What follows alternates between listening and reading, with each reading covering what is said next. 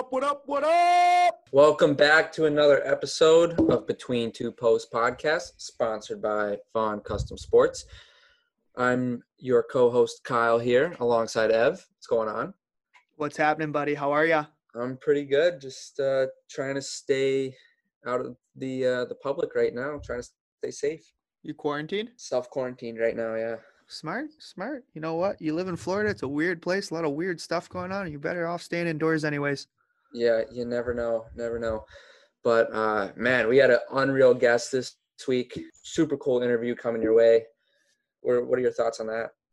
Oh, Emerance was great. It was an absolute pleasure getting to chat with her about where, the PWHPA stands and the Dream Gap, kind of getting into the background of where she was from and now where she's going. She's just got some unbelievable stories. Really interesting to hear. Yeah, it was a super cool interview, some cool stories. And when we were doing our background research on her, she had some absolutely ridiculous numbers going through her career, internationally and in college, just some really impressive accomplishments. So it was a really fun interview. Yeah, when you look up that elite prospects profile, like we told her, like it's unreal. You look at the save percentages. Things they don't list though, which I think are crazy, is she had 13 shutouts at Harvard. And then you look at her pro shutouts with just the CWHL, 12 CWHL shutouts. Like that's incredible. That's not too bad right there. But yeah, we had a killer interview with Emerance Maschmeyer. She won a U18 gold medal. She was the Patty Kazmaier Award runner-up. She has 3 world's silver medals. She was an ECAC champ, ECAC most valuable goalie, named to the All Ivy League first team, All ECAC second team. She holds Harvard's all-time saves record. Not to mention, bronze medal winner at the 2018 Olympics.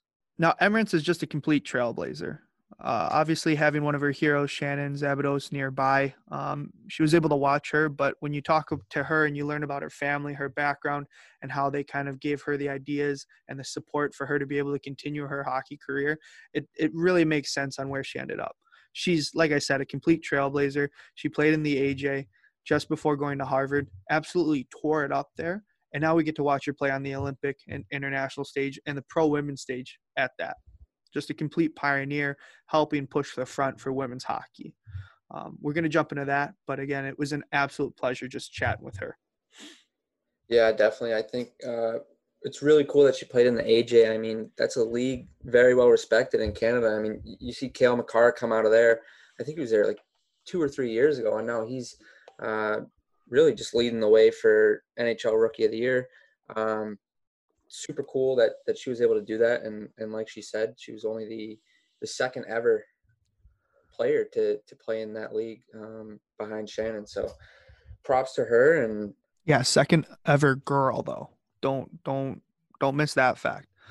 Only second ever women's player to play in the AJ, which is pretty incredible. And I think the other thing that we kind of skipped over, which we probably could have dug a little deeper on with her, but there's always more time in the future, especially with the way coronavirus is going.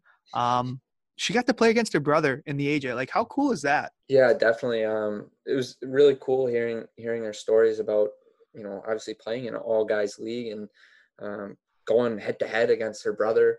Just I can't even imagine how cool that would have been for her. So, but yeah, hopefully now too, Kyle, with the coronavirus going on and leagues postponed, we might be able to knock out a few more interviews with some more guys. Yeah, you got to think there's going to be some more free time coming up. So, wham, bam, thank you, ma'am. Between Two Posts is back in it. Yeah, hey, this might be your full-time job right now. I mean, Vaughn might be, who knows? Hey, relax. Don't worry about it. We're still Well, gonna make actually, your... you know what? Have you heard about like Bauer and stuff? And because I guess their factories where they're building their NHL equipment right now is in China, and they all shut down. And guys are freaking out over not being able to get sticks. And I think I saw an interview with Sagan when he went to play in Toronto. He went to his summer house and grabbed whatever sticks he had there because Bauer's done shipping them. They don't have any more in stock. Yeah, that's the scary part right now for I think across all brands. If you have any product, anything being manufactured overseas right now, you are going to see delays on that stuff. Like we have a composite stick that we're waiting to get here later this spring. We're hoping to have it by now, but because of, the situation that happened over there, prayers out to all those people that are going through that overseas, but our shipment has been pushed back. Some import products and stuff like that for a lot of people has been pushed back, which is a bit of a bummer. But at the end of the day, you hope all those people gain health, and we're going to be able to get gear sooner. It's just going to be a little bit, closer to the summer, but we'll be okay. Everything's going to turn around. But I think on the NHL front, and the pro hockey front, that leaves things in a questionable space because, for sticks, gear, protective, most guys don't change protective so much, but being able to find those correct sticks is going to be harder because what those guys use isn't a stock off the shelf stick. Whether it's the flex, the actual make, because sometimes the guys have the tapered shafts, the curves, all those kind of little custom tweaks. You can't get what they're looking for in store. So like you said with SAGs, like it's just a smart thing. If you have a summer stock or a backup somewhere, you got to grab those at this point.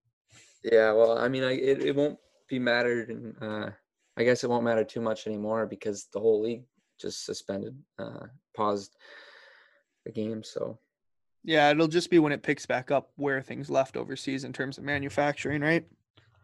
yeah, well, I mean, also I think it's been clearing up in China, so I think like they're kind of on the up and up, hopefully.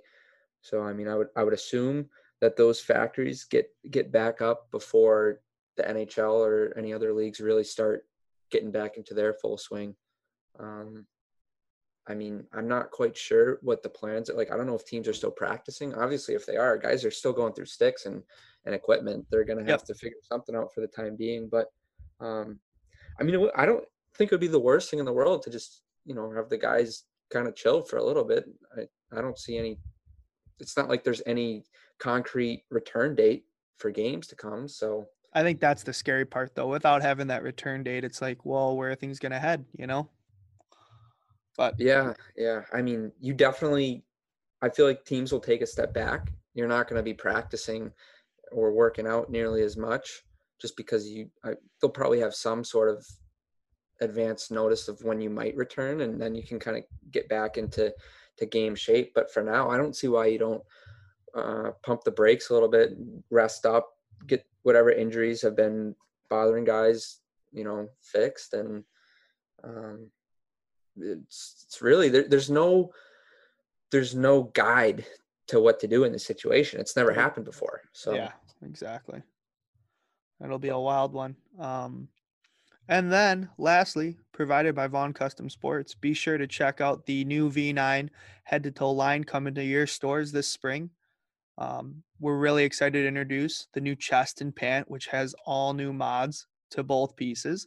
And the pads are very, very, very exciting. The new profile, the trimmed down weight, a lot of the new features that you haven't seen on a Velocity before are finally here. And at the shop, we're just ecstatic about this coming out. So be sure to check out the videos on Instagram, on YouTube for more information. And then head to your stores to see the product in store and get it on your hands. Yeah, I can. That second part you just said is huge. Seeing it in person. I mean, this pad, it's so different from the last one. I remember when you brought a new set down here and I was checking them out, and I couldn't believe it's a completely new version of the Velocity, a lot lighter. The feel is the same Velocity feel is there, but it's such a more advanced pad. And I think a lot of guys are going to start switching into that. Yeah, it's probably the most modern we've been in terms of velocity, even comparing it to the VE8. I think the profile is just so much better. Exciting stuff, though. So, but let's jump into the podcast here. We're really excited for you guys to hear about Emerance and her stories and her experiences through hockey. And we're sure we're probably going to need some more time to get some more info from her soon. Welcome to another episode of Between Two Posts with Kyle and Everett. We are here with Emerance Mashmeyer. Damn. You know what, Ev? You're up. Take it. Oh man, sorry, Emerance. Oh my. Welcome. This is why I don't do intros. This is clearly why. Welcome back, everybody, to Between Two Posts. We have Everett and Kyle here, and alongside with us, our guest is Emerance Mashmeyer. She was a goalie for well-known Canadian team, and she played 4 years college at Harvard University. She has 2 silver medals. She was a runner-up for the Patty Kazmaier Award, and as of late, just named to the 2020 IIHF World's Women's roster.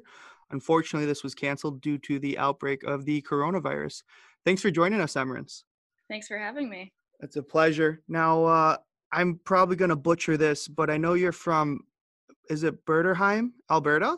Bruderheim, yeah. Middle of Bruderheim. nowhere, Alberta, yeah. Yeah, so I looked up the city. I'm like, it's just outside Edmonton, like maybe in a couple hours? Yeah, it's funny you say city because it's really, really, really small town. It's an hour northeast of Edmonton, and I actually grew up on a farm outside of Bruderheim, so population of 7, my family. That's about it. It's funny you bring that up because, yeah, I noticed it's I looked it up on the map. It's almost like in the middle of nowhere, and then I saw how big your family was. You have 3 brothers and 1 sister, correct? Yeah, that's correct. So you guys grew up on a farm. Did you all play hockey, I'm assuming? Yeah, so my dad is a big hockey guy, and my mom has become a big hockey woman. So all 5 of us played growing up, and the oldest 4 of us, we all kind of continued all the way through to college, and then professionally after. And my youngest brother, he played all the way through his midget years, and then he's now a pilot, so he's kind of taken a different route, but we're all very proud of what he's doing. You know, we say that he's the only one with a real job right now, so it's kind of funny. That's incredible, though, because I know going into being a pilot, there's a lot of training, testing. So I'm sure, the athletic background helps out with that. Yeah, like he started flying, I think, when he was 15. So Oh, wow. kind of a crazy thought. At the time I was only 2 years older than him, so I didn't think he was that young. But now looking back, I'm like, my little brother was operating and playing at 15. Like that's before he could even get his driver's license. So yeah, it's pretty awesome. And I think just like, the values he learned in hockey and that, I'm sure it translates right over to piloting too. No, for sure. Now, what was it like going from what we're now finding out is a very, very small town in Alberta all the way to, the big city of Boston, Mass? Yeah, I guess it's kind of it's weird to think that, I grew up in such a small area, kind of concentrated with people, people that I grew up with, I spent so much time with them, and then you go to this big city with, by myself, not knowing anyone, and it could be pretty intimidating. But I think at that time in my life, the year previous to going to school in Boston, I was playing in the AJHL in Lloydminster, and I was billeting there, so I was living away from home, and I think that was really, really good for me, just kind of getting into that groove of being away from my parents and my close friends and family, and then kind of having to find my way by myself doing that. And I think that was huge in the transition into college and moving to the big city and not being super intimidated by that. So you mentioned you were in the AJHL, which is obviously a very well respected junior league. What was that like being obviously a female in that league? Were you one of the only ones, or kind of describe that for us?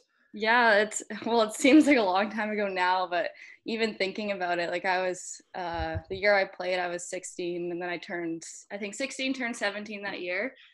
So I was one of the younger players on the team, and the only girl in the league. So like at the time, I didn't think that was weird or like abnormal, but now looking back, I'm like, that's pretty special. And I think just that experience and getting to play at that level and competing, every day, getting to practice a couple hours with the guys. And I improved so much that year, but also just as an individual away from hockey. And you become a strong woman when you're kind of, you come up against some bad comments and different adversity along the way with that. But I think that experience in Lloydminster was, one of my favorite hockey memories for sure. That's incredible. Yeah, definitely. It sounds like an awesome experience. What was like your team room like? Did the guys seem to have your back? And like you said, if something came up or if other team chirps you, were they pretty supportive of you? Yeah, I think it's kind of funny because that that team. So Lloydminster, my brother Brock, he had played on the Bobcats a couple years before that, and then he was still playing in the AJHL. So I was playing against my brother that year, which is also kind of a funny story. But That's so the guys, wild. they knew my brother. So going into it, I think they kind of already liked me just because they knew my brother. But still coming in, it was a big rookie group that year. So I think that was really fortunate for me just coming in and because it was such a new group and the team was kind of like half vets, half rookies. That became kind of more of the divide rather than just, that's a girl on the team and having that be the divide, I guess. So I kind of had my gang of rookies and then they just treated me like one of the boys. And I think it takes a little bit of time, I think, for guys that have never played with a female to get used to it. But once you step on the ice and prove yourself, like, they don't question it anymore. So yeah, it takes a little bit, but I think once they saw me play, they were like, well, she can play, so she's part of the group. That's so cool, though. I saw on one of your profiles, is it true that one of your favorite goalies is Shannon Zabados? Yeah, so growing up, she played for the Crusaders, the Sherwood Park Crusaders, which is the another AJHL team. Mhm. And so she was the only other female that has played in the AJ other than myself. And then she played for the Team Brick team. It's this spring hockey team based out of Edmonton that kind of every 10-year-old wants to make at that age. It sounds kind of funny now, but it's a big deal at that time. Absolutely. But she was the first girl to make Team Brick, and I was the second girl. So just kind of her path, and she played guys hockey all the way through, and kind of where our paths were a little bit different is when I got to college, I played female hockey, where Mhm. she continued to play men's all the way through, except for with the national team. But she was someone that, I saw what she was doing, and I said, well, I wanna do that. I wanna play in that path. So yeah, she was someone I, connected with early on when I was 10 years old and when I played for Team Brick. And she remained someone that I kind of could talk to through that process. And it's funny now because we, over the last, I guess, 5 years now, we've been teammates. So just kind of in and out. And it's a bit of a different relationship now, obviously, but Yeah. it's kind of funny to talk about those memories. And I think it was kind of just good to have someone to like watch go through all that before I had to go through it. So Well, I think that's so cool because you're both trailblazers now. Like Shannon was able to kind of show that it's doable and she paved the way, and then you were able to follow to reinforce the fact that, like, hey, this can be done, right? hmm So yeah, that's exactly. And I think like that's the big thing now with women's hockey. We're trying to, become more visible and so that young girls can see their idols and have female idols and be like, that's what I want to do. I want to play professionally. And obviously there's a long way to come, and I'm sure we could talk about this more, but it's when I was growing up, it wasn't very normal to see women playing hockey. And really for me, I saw Zabby playing, and I saw my sister, and so I had kind of two female leads, in front of me and showing me the way. And so I was fortunate to have that. But it's crazy, like how many girls that even on the national team I talked to, and they're like, I didn't get to see a women's game until I was, like either like 2010 or, kind of the Olympics, yeah. 2006, 2010. Like, so it's crazy at that point. Your mid-teens or, early to mid-teens. That's the first time you really see women's hockey. So, yeah. Yeah, it's completely changed the landscape. Well, I was going to ask about the Dream Gap tour and kind of how that's been, because I know you had an event not too long ago that you were a part of. So what's that been like? Yeah, this year's kind of been, well, there's just a lot of moving parts. I guess it was last March, we had been informed that our league was going to be folding, our CWHL league. And at that point, we were just about to go into our World Championships in Finland. And so we had to kind of put it aside for a few weeks while we played in Finland. And then last summer, all of the players that were in the CWHL, and then we'd also added a bunch of other girls either from, you know, the U.S. side, that all the U.S. national team girls and a bunch of other female hockey players got together, and we said we need to create a players association. And so kind of our thing is just not settling on kind of what we have, and right now we need to create that visibility and awareness about what's going on in female hockey. And we do have a lot of support, but it's just kind of a little bit all over the place, and I think people are confused about how to support, and it can be confusing. So this year we got together, and we're basically a pool of players, and there are technically regions that we're playing out of depending on where you're living, and so you get to practice with your region. Like, so I'm living in Montreal, and we have a pretty big group and a solid group, but we practice twice a week, and then we'll play random exhibition games outside of the showcase weekends that we've been playing.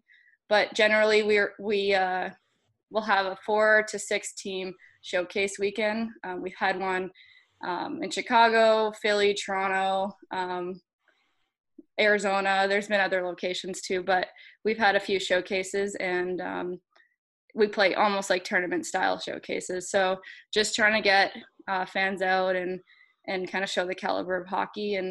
And these are cities that we've never really gotten to play a lot of hockey in before. And for some people, it's the first time they're seeing women's hockey. So I think just trying to make an impact that way and kind of grow our fan base and awareness for women's hockey.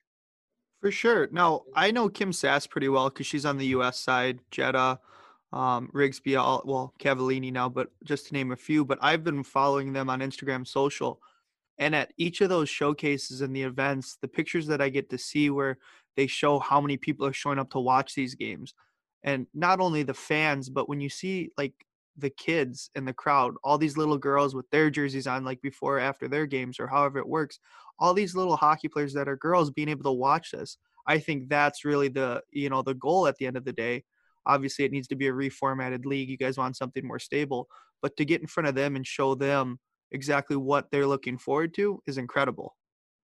Yeah. Like every showcase that I've gotten to play in, the support has been incredible, and every time wherever the location we're at, the stands are full. So it shows that there are people that that want to watch the game, that want to support, and they in those areas, like I said, it might be their first time coming to watch, but it's also fans that they'll travel across the country to come watch us because we didn't have as many games this year. And it shows that we have that, that fan base that really does care, and that are really loyal fans. So, but yeah, I mean, we're obviously, this is not kind of the end goal. Like the end goal, we do want a sustainable league and something that, we can say is professional, and that we get treated like professionals, and something that, young girls can look up and aspire to play in. So. Oh, for sure.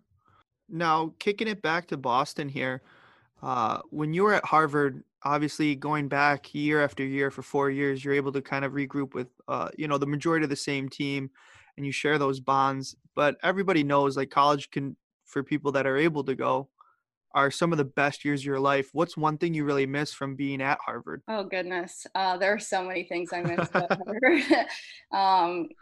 Even just thinking about, like, it's for me, it's been 4 years, and I still think about it often, and I get emails, and I see, different Twitter posts from Harvard hockey, and, it always seems to pop up somewhere, but I miss it so much. And I think for us as women hockey players too, college hockey, it has kind of been the peak of our career so far. And that's kind of sad to say, but the way we get treated in college that's the most professional we've had it. And other than, I would say, with our national teams, but, in terms of like playing for, a club team or a winter team. And so thinking back, I didn't know it at the time, but just the whole setup and the team atmosphere that we had, it's one that, you can't really compare to, and something that I miss so much is just having that group that, you're there for 4 years, and you get to create these friendships and these relationships with the coaches and your teammates, and you get to spend your, every waking hour at Harvard, and it's just so much fun, right? You just get to, it's like you wake up, you see your friends, you go to class, you go to lunch, you go to the rink with your friends. Like, it's just one that, it's an unbelievable experience. So yeah, I miss a lot about it, to be honest, but I kind of live through Harvard hockey now and what they're doing. Yeah, that's awesome. Obviously, Harvard being right in Boston too. Did you pick up any on the Boston accent? I don't think I did a lot, but it's funny, when I went home after my freshman year, in the summer, my friends were like, "You sound different. Like something's off." And then I heard my friends speak, and I'm like, "You guys sound weird too." Like, I don't know. So it's funny. You don't think you do change your speech, but I guess over time, my accent was a little different. But I think when I'd come back home for the summer, then I would kind of adapt back to that Canadian Alberta accent, and then I would go back to school, and they're like, "You sound weird again." I'm like, "Hey, I can't say anything." That's too funny. When you went back from Boston back home to Alberta, did you hear the Canadian accent then? Yeah, definitely. So it does exist. Is with that too, when people say, but like when you say like pasta, or like in the US it's pasta, and it's the O's in the US are like like compasses, composite, like it's kind of just a different accent. So it's funny when I came home and I'm like talking to my friends, and I'm like, you guys kind of sound different. I've never thought that before. Like, this is how I grew up speaking, and now I think it sounds weird. So yeah.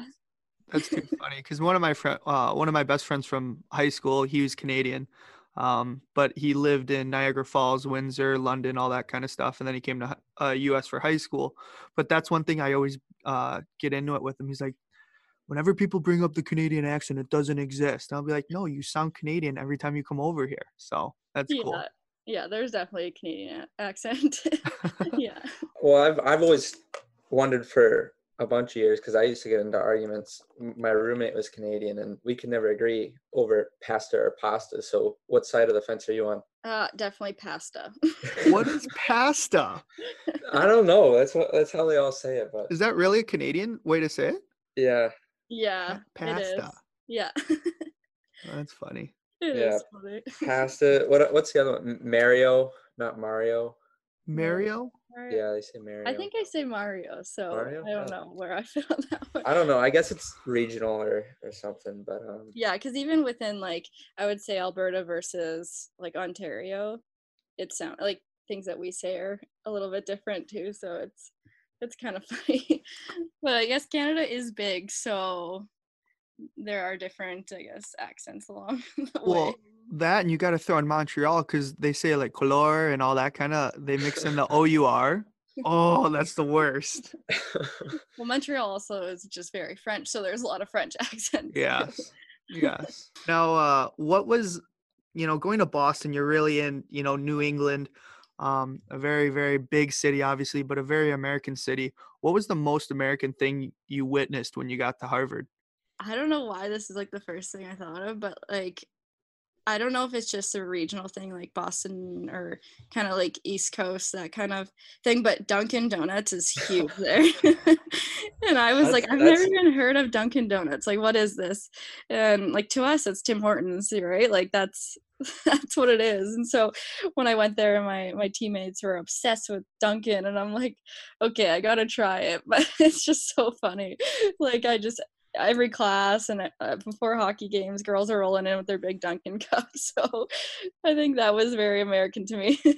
Yeah. So, I mean, Dunkin' in Boston, it's notorious for being on every single street corner. I don't think it's as popular outside of New England, but something about Boston and New England, Dunkin' is like, it is the highest of the highest for coffee shops. But, yeah. So how do you compare that to Tim Hortons then?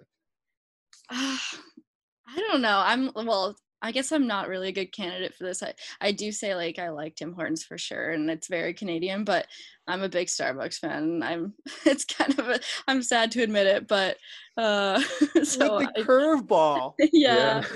Complete curve. I know. That's too funny. I was just gonna chip in because I hate Dunkin' Donuts. I absolutely hate it. The coffee's trash. Like, oh my, you can't say that. It's disgusting. I'm taking a hard stance on this because the coffee's bad. The donuts are gross. The food's gross. I'm a Tim's guy till I die, but I would rather get a coffee from Starbucks than Dunkin' because Starbucks tastes better, and the caffeine that you get when you have that first coffee from Starbucks is just like unmatched. So that's where I stand on that. All right, we gotta have someone from Boston on here next to back me up because I don't know how no one yet has said they like Dunkin', but it's kind of disappointing. Trash, absolute trash. Quality debate.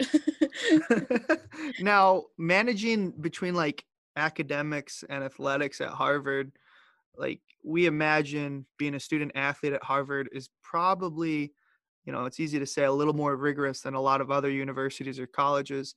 So how are you able to stay on top of both? Yeah, there are definitely times where I thought, how am I going to get through this, these next couple of weeks, or, I have this and that due in an exam, and then we have playoffs or whatever it may be. And you always just find a way. I always, I'd call home a lot, and my parents are always like, one foot in front of the next, like, don't think too far ahead, just get what you need to get done and then move on to the next. And so I think that was big for me, just figuring out how to manage my time. And obviously hockey is my focus, but so is school. And so just finding out, like with school, if I had a class with 100-page reading, you kind of figure out what's the most important parts to read, or you just have to find kind of a way to get your schoolwork done. And then that way too, when I would go to the rink, that I would be free to play, because I found when school was kind of in the back of my mind, it was hard to play and kind of be focused and be able to play free on the ice. So it was challenging. And I think my first year on the national team was my junior year, so my third year at school. And I found that really difficult because I came to school. So with the development team in Canada, we have a camp in August, and then I would move into school. And then with the senior team, we'd have camp in September. So I'd fly back to Calgary for camp for 10 days and then miss school for that period, and then come back and start the season, get into school. And then with the senior team, we had Four Nations tournament in November. So it's like, again, 10 days being away, and then come back and then kind of have exams in December. And then kind of in the new year, we'd have January, February, I'd be at school, and then we'd have Worlds end of March, beginning of April. So then I'd miss school again for a period of time, come back, and then we'd have May testing kind of in the midst of final exams. So kind of when I became part of the senior team program, I found it a little bit more difficult to manage my time, and just I found myself a little bit more stressed out about school, but you just find a way. And whether it's when I'm at a tournament, whether it's Four Nations or Worlds, you're doing homework when you have time off, or your nap time. It's not ideal, but it's just kind of the reality, right? Like you want to be there and perform, but you also have to keep up with school and that. So yeah. So it's kind of thinking back to it now, I'm like, wow, yeah, I don't know how I did it, but you just figure out a way. Did you have other Harvard teammates kind of going through the same thing, or were you on an island? So I actually had, at the time, one teammate that played on Team USA, Michelle Picard. So she was kind of the only other one on our team. But kind of within Team Canada, there was usually at least 3 or 4 of us on the senior team that were still in college. So kind of when there was nap time or spare time to go explore wherever we were, we'd have like a little homework study group. So it was good to have a little group when we were at tournaments and events to kind of keep ourselves on track, but not easy. You want to go to the the cafe in Sweden and do see the city a little bit, but you have to kind of prioritize your time a little bit. Yeah. That's like, if there's a camera on my face, my jaw dropped as you went through that, because that's actually incredible. Because once you started playing, like you said, senior, all those tournaments and all those times you were away are during midterms. And for anyone that went to uni, college, furthered their education, most schools when you're taking 3 to 4 classes, I don't know what your workload was like, Emirates, but like typically 3 to 4 classes get you full-time student. Your midterms always line up. Like you'll have one on Monday, you'll get the next one Wednesday, and then you got another one Thursday or something like that. Mhm. And those are all during times that you're gone. So that's when you look back at it, that's really incredible. You were able to pull that off and not only play at Harvard, go to school at Harvard, but then play for the Canadian team. Yeah, like yeah, so our full load was 4 classes. You had to take at least 4. And um yeah, it is kind of amazing thinking back to it, but it honestly came down to kind of planning. As soon as I got my schedule or made up my schedule at the beginning of the semester, I would look ahead and be like, okay, what possible events like would I have this year? When will I maybe be away? So right at the start of the semester, I would have to talk to each professor, kind of our teaching fellows or whoever we had, and say, Yep. hey, this is kind of what might happen. Like I won't know if I'm on these teams until kind of a month before, and they get it, but it's still it's foreign to them. They don't really understand why I'd be leaving so often, but and Mhm. some of them are good with it and others weren't as good. So I might have to drop a class because that professor's like, well, you can't miss that much, or if you miss that midterm, you will fail the class. Or and others were like, okay, well, we'll take that midterm 20% and add it on your 50% final. So it's just you kind of had to manage it, and it was it's difficult at times, but like I said, you kind of find a way, and your time management becomes very good when it comes down to that. So yeah.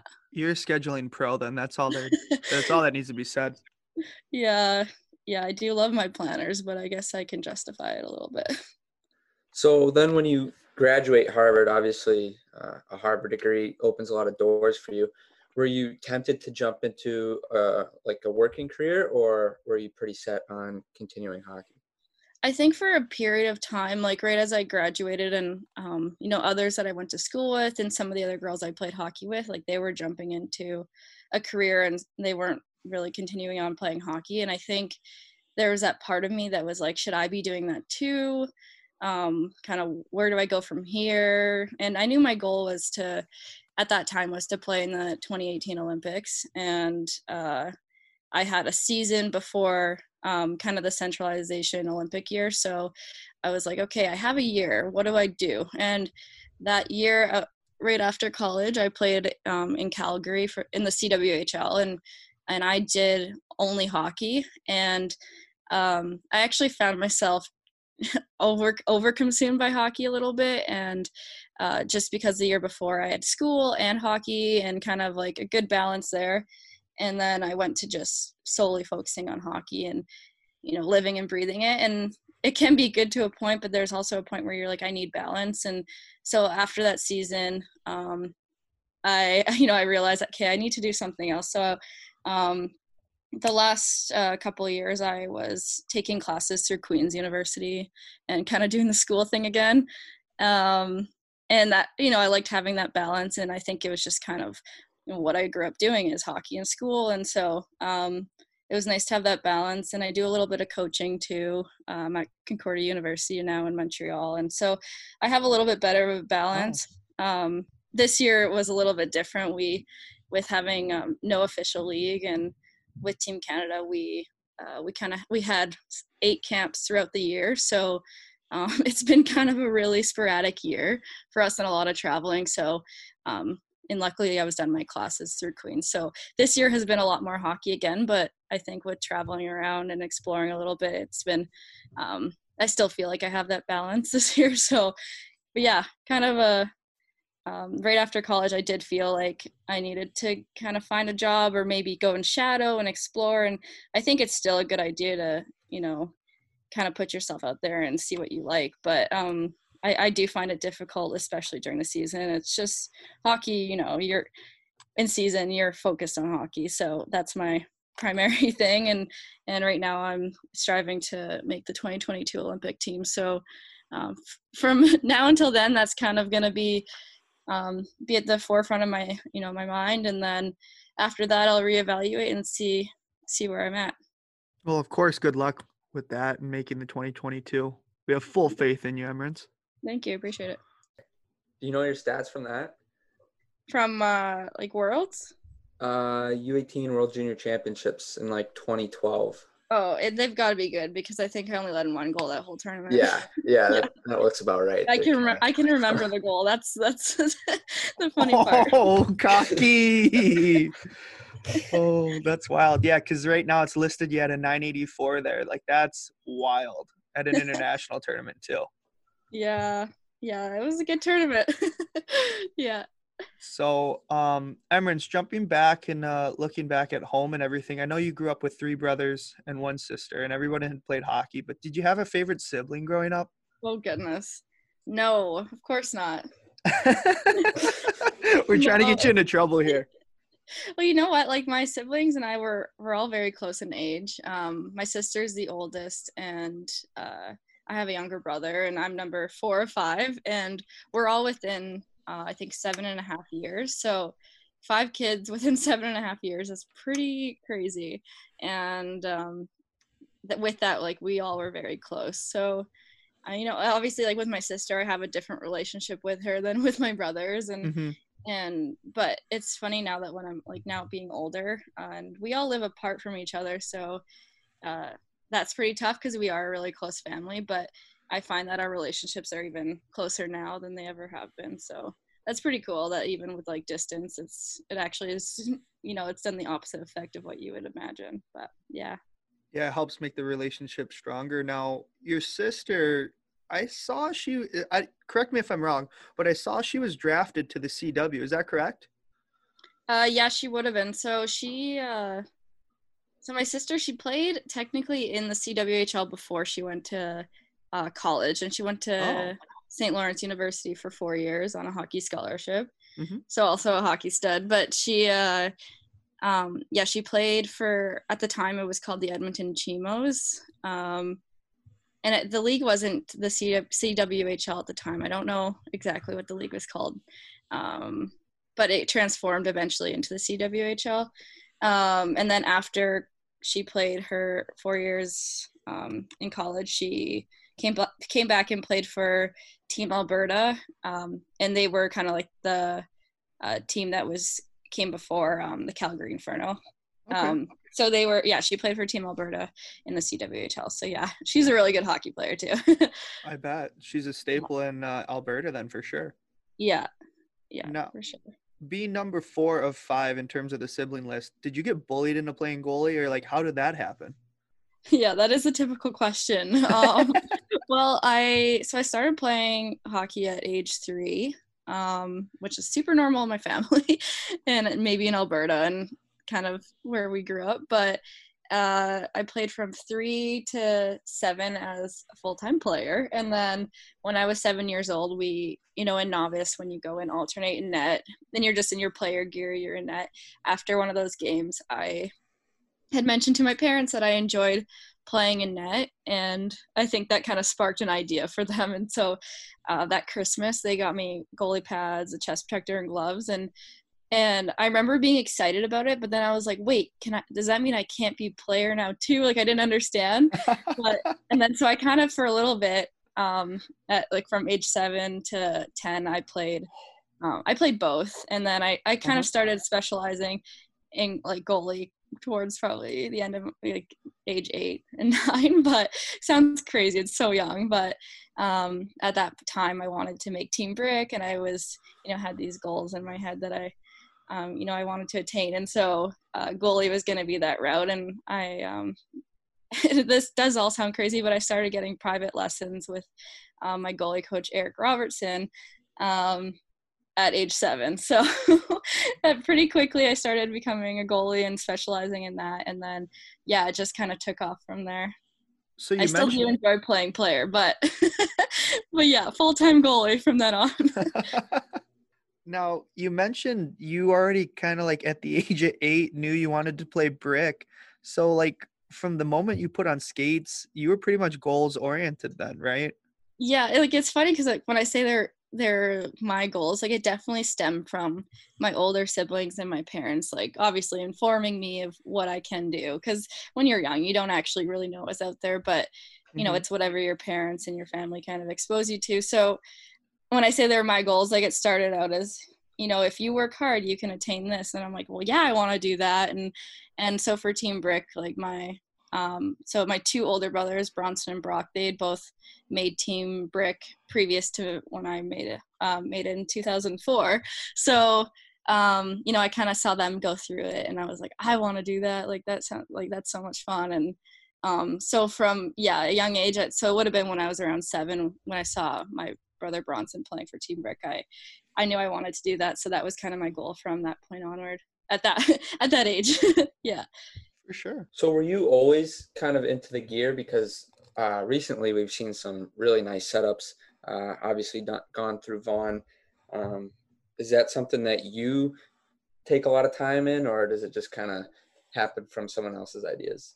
Yeah, so I was a very spoiled kid in terms of getting the best gear. My parents, they always would, for me, it was obviously more expensive as a goalie, but all 5 of us kids, I remember we'd go to United Cycle, a sports store in Edmonton every summer and go get our new gear. And it's like, it's crazy to think that now, like, I didn't know at the time how expensive it was. And doing it for 5 kids, like, what do you need new? What do you, like, don't you fit anymore? And for me as a goalie, like my dad kind of like, I think he loved it secretly, but he also wanted me to look good out there. He's like, if you look good, feel good, you play good, like that was always the thing.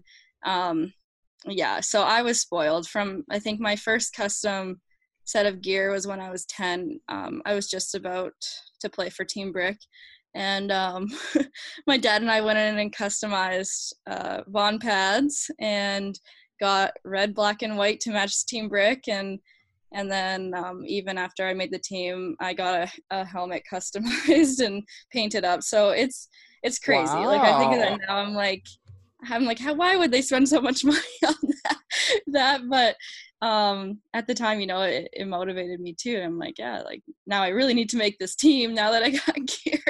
But yeah, from a young age, like that, I think I had a set of Vons before that. And previous to that, I had a couple other brands, but from age like 8 onward, I've been in Vaughn and have always had the top end gear. So I've been very fortunate. That's awesome. So for Team Brick, was that a tournament team or was that like a full season team?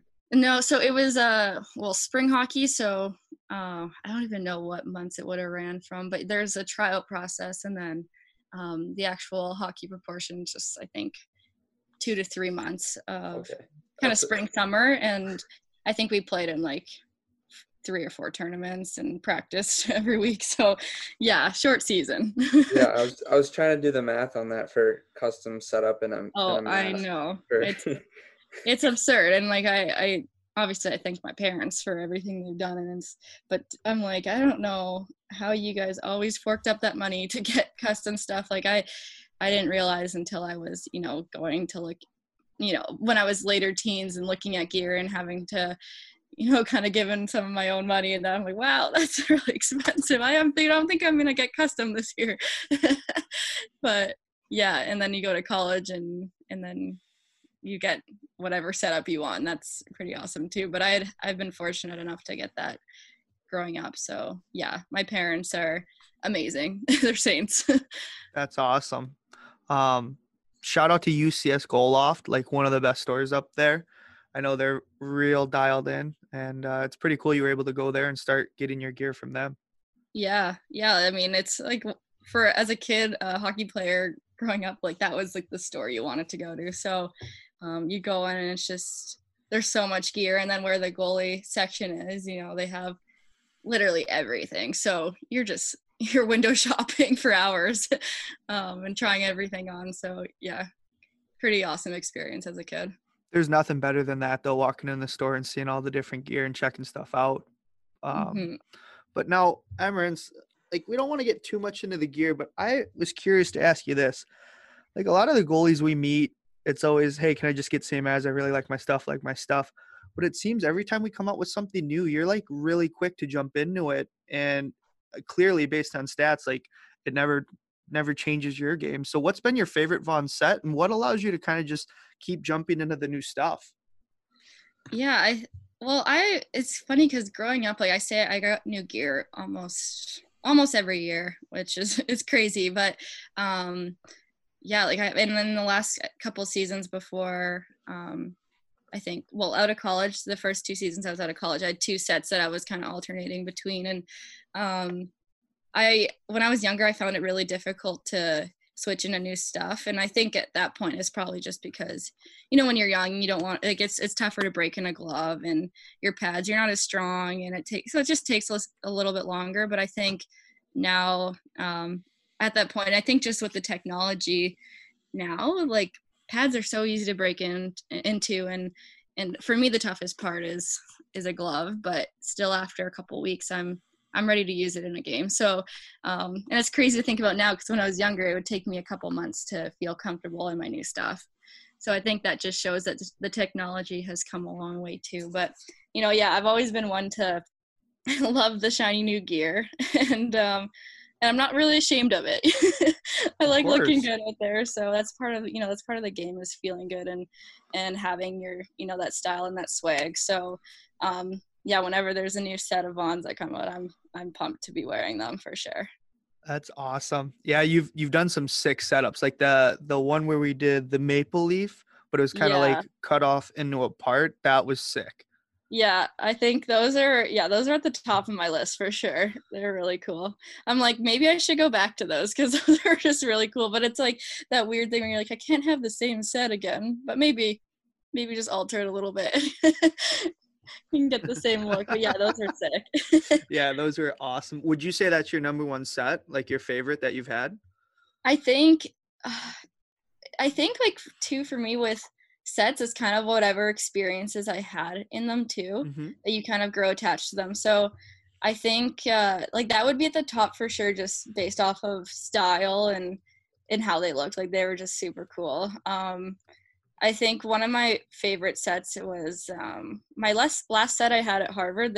I've gone through this huge phase, and I think I'm still in it secretly, but the sock graphic, I absolutely love that graphic. And I saw a goalie that my brother played with in juniors, and he had it. And when I saw it, I was like, I want to get these. I don't know what they're called, but I remember my first set of sock graphic, I was playing for Lloydminster at the time in the AJ, and then I had the sock graphic kind of like through college and that. But my the one set I had my senior year in college, yeah, it was the sock graphic, but I played my first gold medal game for Team Canada at Worlds in Kamloops that year. And I think just like the memory I have in that set, I absolutely love that set. So yeah, I think like half the time it's just like the style and what it looks like, but the other half is when, you kind of bring along the experiences that you had in the gear and you attach it to that. So yeah. Yeah, that was actually, I'm looking at it now. That was pretty cool with the Harvard H at the top. Yeah. That was pretty sweet. It was pretty cool too, because at Worlds, like, we have to cover up our logos and that. And, and I was like, I don't really enjoy doing that and covering up. And then they pad wrap the color a little bit. So it was, I believe they made it look a little bit more red, to match the Team Canada red, versus our Harvard red was a little bit more like burgundy. But they left the H, and I was like, do I say something? Am I allowed to have this? And I was like, I'm just not going to say anything, because I think it's just cool that, you get to represent kind of your team outside of Hockey Canada with it. So it's funny you say that, because I remember being like, should I say something? Oh no, that's too sweet. That's awesome though. You were able to keep it on there, so that way you can kind of like pay homage to where you came from and where you are now. Exactly. Yeah. Connect the dots. With that being said, I've talked to, I know Zabados had some trouble that year, or was it 18? I think it was 2018. And then I know Alex Rigsby Cavallini did as well. For the people and the listeners that don't know about it, what's it like going through the IIHF checking your gear? So basically it's pre-tournament. They come in and they size up all of our gear and measure kind of the lengths, the widths, all the measurements you have to put it on your gear and show how it sits on your body.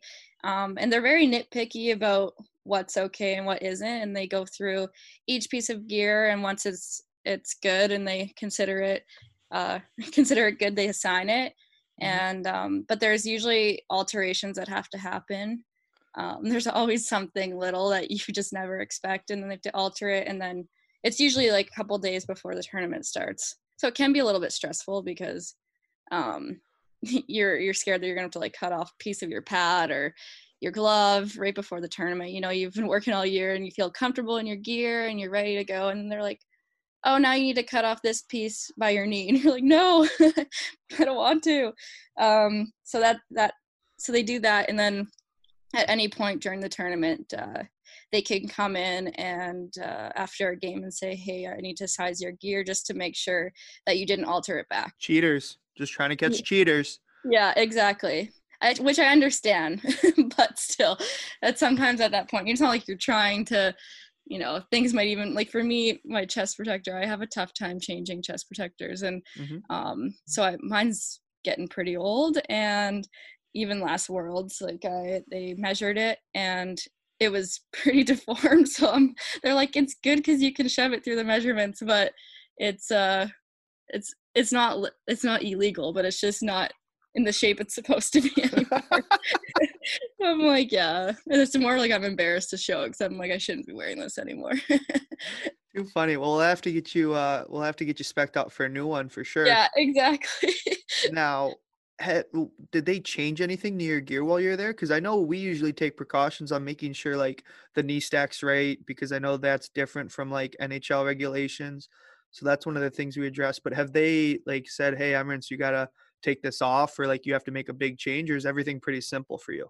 Yeah, so it has become very simple. So my first I would say couple of Worlds, I had to change the knee stack a little bit, and I think because when I ordered those pads, I ordered them through Harvard, and they weren't they didn't have the they weren't specified for IHF. So at that point I had to change it a little bit, and then I remember reaching out to Vaughn and saying, hey, like they had to cut out a piece of the knee, and I didn't even know that was a thing. My first Worlds, I was super confused why that was happening, but then I realized that I kind of had to have it up to the IHF standards. And then after that, when I told Vaughn that I needed it to be IHF, then it was fine. So when I go through it now, it's super easy.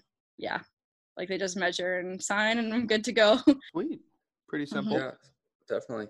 So besides training for 2022, what do you do for fun in the summer? Well, I travel a lot in the summer. I mean, I travel a lot all the time, but the summer is kind of obviously like a big, you know, we're in the gym a lot in the summer, and for a period of time we're off the ice, but then we fire back up and start getting back on the ice in the summer too. But aside from training and that, I see my family. I try to travel and visit everyone and find time to go to the lake and see the cousins and maybe friends that I haven't seen in a while. So I like to say, like, just like do normal human stuff.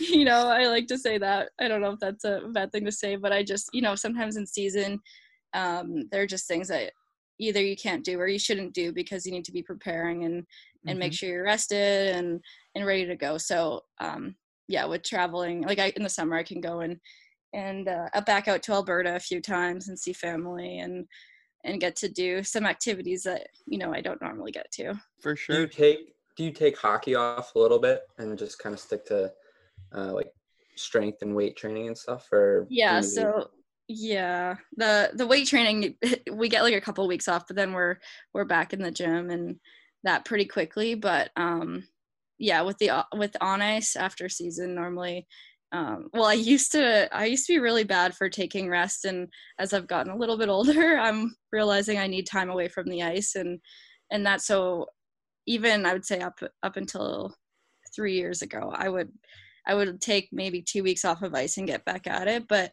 now I'm at that point where, you know, I do have those chronic little injuries that have popped up, and I realize that I need time away from the rink, not only for my like physical you know, physical being, but also just my mental being. And I know I want to be excited to go to the rink and motivated in that. And obviously after a long season, you need some time away to get excited for hockey again. And I think that's normal for everyone for sure. So yeah, I normally take a good chunk of time. For me now, I take almost 2 months away from the ice and then get back at it. And it also depends on how I'm feeling. Like if I have a kind of an injury that isn't kind of getting back to normal and I'm not feeling good, then I'll take a little bit more time. But if I'm feeling good and excited and want to get back on the ice, then I'll get back on earlier. So it just kind of, it's all based on how I feel. That makes sense. And I think something that maybe our listeners might not understand is like for you as a pro, as you go through the season, you don't want to get burned out, because if you keep the wheels going and you keep the candle burning, as you go into next fall, like you said, you want to be excited to go back into the fall season, ready to go. Like, I want to play games, I want to win, blah, blah, blah, make a run. But if you kind of keep grinding away through the summer, that, excitement might not be there, which is something you want to have.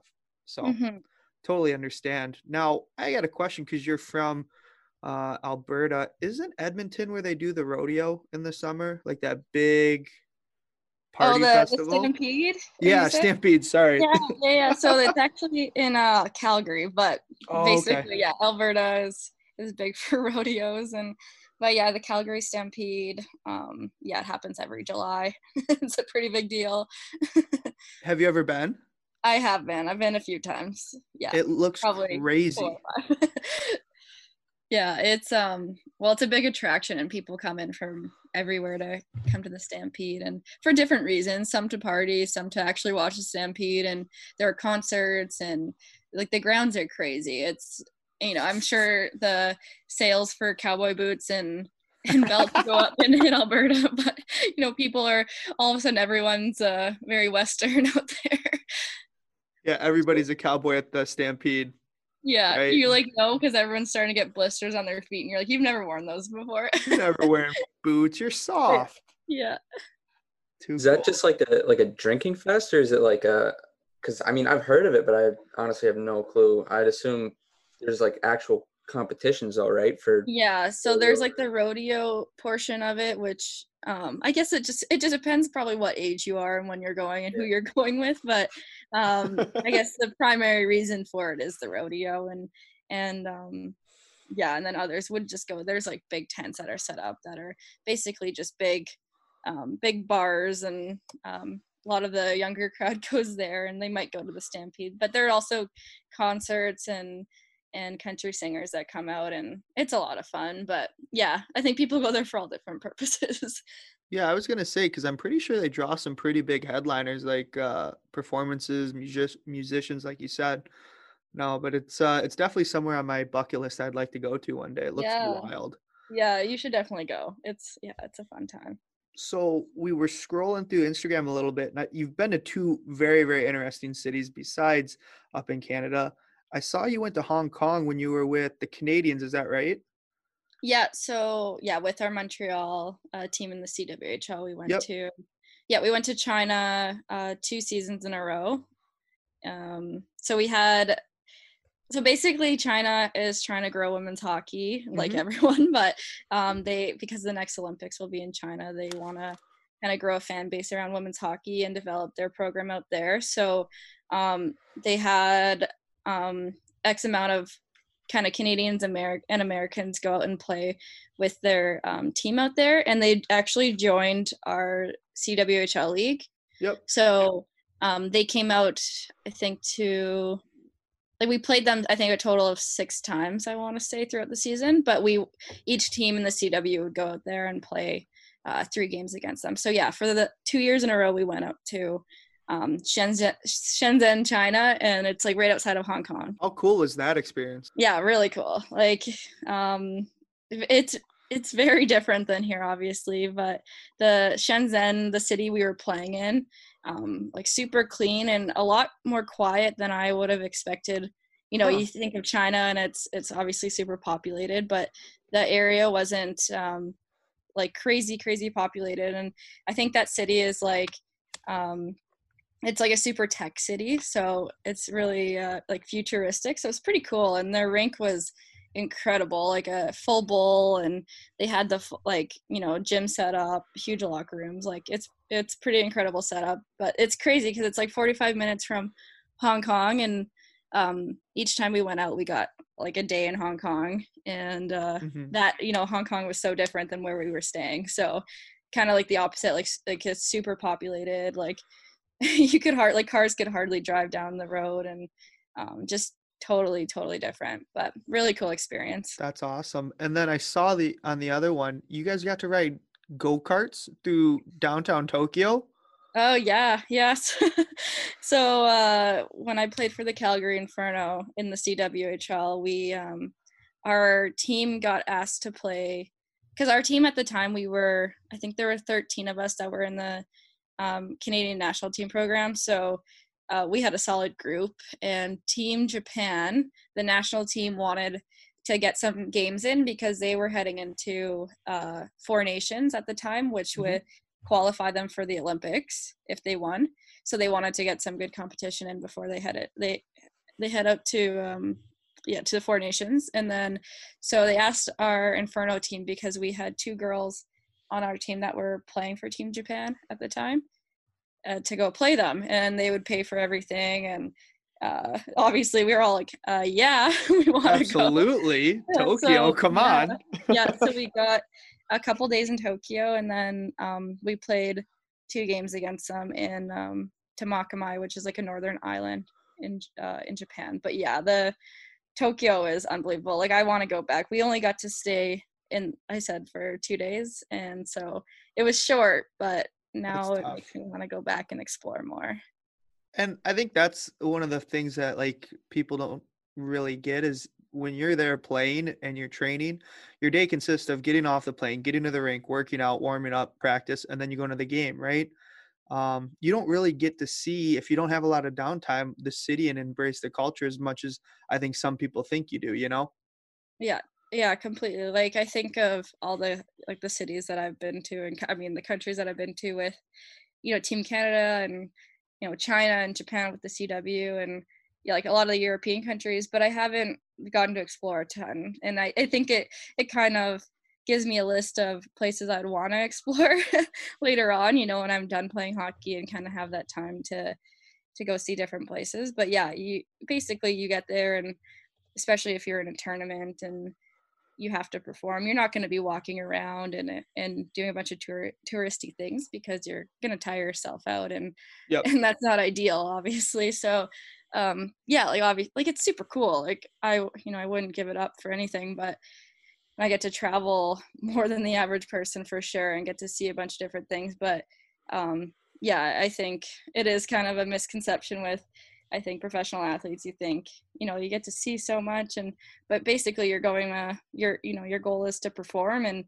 and so when you go to these places, yeah, for me, I see the rink in the hotel for the most part, and then 10% of the time you see maybe a restaurant, and then a couple touristy things when you can, or if you stay a day for a day extra, then you get maybe a day. But yeah, so I think I have a long list of places I do want to see. Sure. Yeah, definitely. And you still got a lot of time. Who knows where future Olympics or IIHFs might end up. So keep your fingers crossed, and you might get some nice vacations out of it. Yeah, the thing with hockey is you don't get a lot of warm places, so it's like middle of the winter, and you're like, this is awesome, but I'm like, maybe I should have taken up like swimming or something. You get all the warm places. Well, that should be the next part of the Dream Gap tour. Is you should just do a whole like Florida or like Bahamas tour or something. Yeah, exactly. I know, it's funny. We had with the national team, we had our rivalry series against the US. So we had like 3 different times throughout this year that we played a series against them. And the last series we did Victoria, Vancouver, and Anaheim.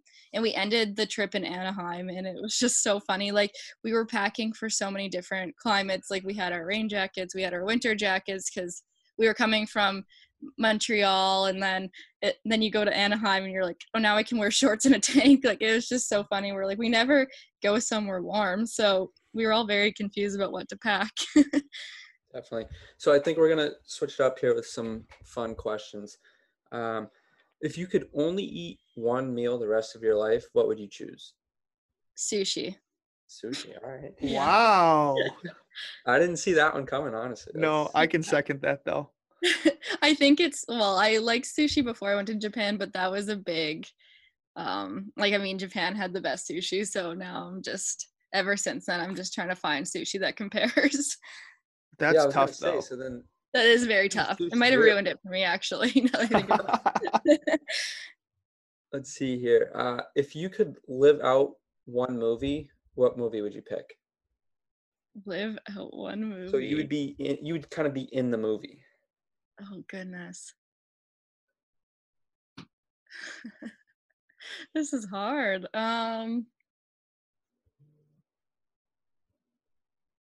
Maybe like Charlie's Angels. I feel like as a kid I thought that movie was sick, so it'd be fun. So what character would you want to be? Probably Cameron Diaz. I feel like that's like a given. Yeah. Okay. Now, if you're stuck on an island with your friends, who's least likely to survive, do you think? Well, depends on which group of friends. Because if I'm thinking of like my hockey friends versus Well, my I guess a better way to phrase it would be, who would you least want to be stuck on an island with? Yes. Out of anyone you know. Okay. Oh man, that's I feel like this could be very savage. Well, I'm thinking about like my Team Canada teammates, and it's funny because there are some girls like we've actually talked about this before and said like who would survive and who would like a zombie apocalypse and who wouldn't, and there's just like certain teammates where like they would be screwed, like they would be like, yep, just take me, eat me, I'm good. Like, and others would be just so like deceptive and be able to get away. But yeah, I don't know, that's a hard question. What musician or like what artist, band, whatever do you listen to that you don't want anyone to know about? Ooh. Or at least you'd be embarrassed for somebody to find out. Embarrassed. Well, I feel like someone that's like I listen to that would be like out of character, like out of my own character, would be Fair. Lil Wayne. Really? Yeah. Louisiana Like, baby. It's so funny because like growing up, my like close friends and we just were obsessed with Lil Wayne, and my siblings always would chirp me for it, but so they know, but it's like only my close friends like know now that I basically know all of his music. That's pretty funny. And here I am, like I listen to country, I listen to like everything, but then it's like Lil Wayne and rap music too, so it's pretty funny. It's just out of character, I think. Well, you're a 94, right? Yeah. So I was in 93, so like right when I was going through high school, that's when like Lil Wayne was peaking. Like that's true. Everybody listened to that. Yeah, so maybe it's justified a little bit. It's not my fault.